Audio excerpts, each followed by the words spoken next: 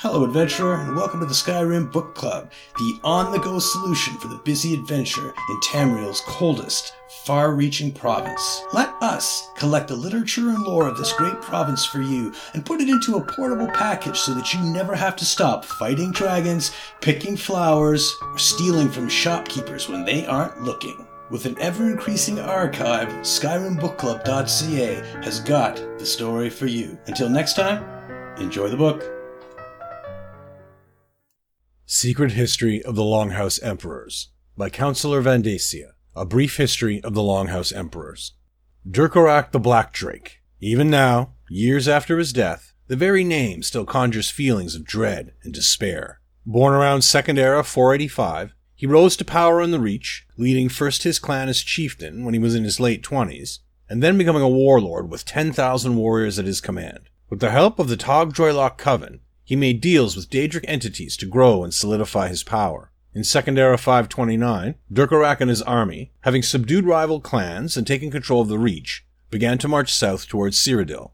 As Durkarak claimed victories and territory beyond the Reach, rumors circulated that he had the support of sympathetic imperial nobles and secret Daedric worshippers within the Empire's circle of power. These supporters apparently helped strike a deal with Mehrunes Dagon to assure his rise to the Ruby Throne and secure his rule for generations. This deal was said to involve some sort of Daedric weapons, but nothing could ever be confirmed or substantiated, and in Second Era 533, the Black Drake and his horde of Reach folk conquered Cyrodiil. The reign of the Longhouse Emperors had begun. Emperor Durkarak was known for his imposing stature, his skill with blades, and his savage temper. While he never could shake the obvious origin of his patterns of speech or his mannerisms, he nevertheless attempted to embrace the imperial culture. He forged a new Elder Council in Second Era 534, appointed imperial tutors to educate his son Morikar, and attempted to merge Reach sensibilities with imperial culture in an effort to win more support in Cyrodiil. In that same year, he married Varaxia Tharn of the prominent Nibonese Tharn family to reinforce his connection and commitment to the Empire. The Black Drake refused to rest on his past victories and continued to wage campaigns to capture more and more territory. In Second Era 541, he led his forces through Craglorn to Evermore before engaging in a lengthy siege against Wayrest. He eventually grew restless as the defenders refused to yield and turned his attention toward Daggerfall. This was the Black Drake's undoing. Stopped at the gates of Daggerfall, Durkarak and his forces were caught by surprise when Emeric of Cumberland and his army attacked from the rear. In the ensuing battle, the Black Drake fell, reportedly slain by Emeric himself. Durkarak's death did not end the reign of the Longhouse Emperors, as many had hoped it would. No, Durkarak's loyalists still held Cyrodiil, and his son Morikar, already a vital advisor to the throne, declared himself emperor as soon as news of his father's death reached him in the imperial city.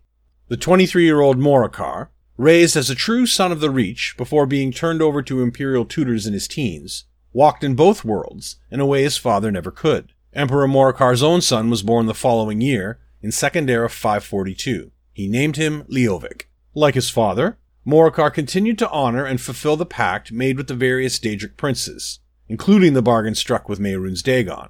Preparations and rituals were conducted in secret by his hidden Daedric priesthood, even as Morikar sought to expand the reach of his reign. In Second Era 561, Emperor Morikar and his son Leovic spent much of their time locked away in parts of the imperial palace that were now off limits to everyone but a select few. In retrospect, I believe they were busy preparing for the ultimate sacrifice to Mehrunes Dagon, with rituals that would finally see the creation of the long-promised Daedric weapons. They finally emerged a year later, at which time Morikar began planning his next conquest, the total subjugation of Western Skyrim. In Second Era 563, Emperor Morikar led his forces out of the Reach and into High King Svargrim's territory. They met no resistance until they approached the Gates of Solitude. There, High King Svargrim's massive army fell upon Morikar's forces, routing them in a single battle. Morikar returned to Imperial City, defeated and gravely wounded. Despite the best attempts of both Imperial and Reach healers, Morikar never recovered from his injuries. He died in Second Era 564, and was succeeded by his son Leovic. Emperor Leovic was the most imperialized of all the Longhouse Emperors. Born in Imperial City and raised mostly by imperial tutors, he had none of the experiences afforded his father or grandfather by growing up in the Reach. He did receive some Reach-inspired training, however, including teachers from the Ice Reach Coven and a Reachfolk associate known only as the Rat. When still a prince, he returned from a successful campaign against border raiders, and his father asked him to name his reward. Without hesitating, Prince Leovic asked for the hand of Chancellor Abner Tharn's daughter, Clivia. After becoming emperor, he continued to oversee the secret project he began with his father, and eventually decided to fully embrace his Reach heritage. He became more and more eccentric as time went on. When he declared that Daedra worship was legal in Second Era 576, he further outraged the imperial populace and ignited Varen Aquilarios' rebellion. In Second Era 577, the reign of the Longhouse Emperors ended when Varen stormed the imperial palace and killed Emperor Leovic. Varen declared himself emperor, and the remaining Reach folk in Cyrodiil retreated back to the Reach.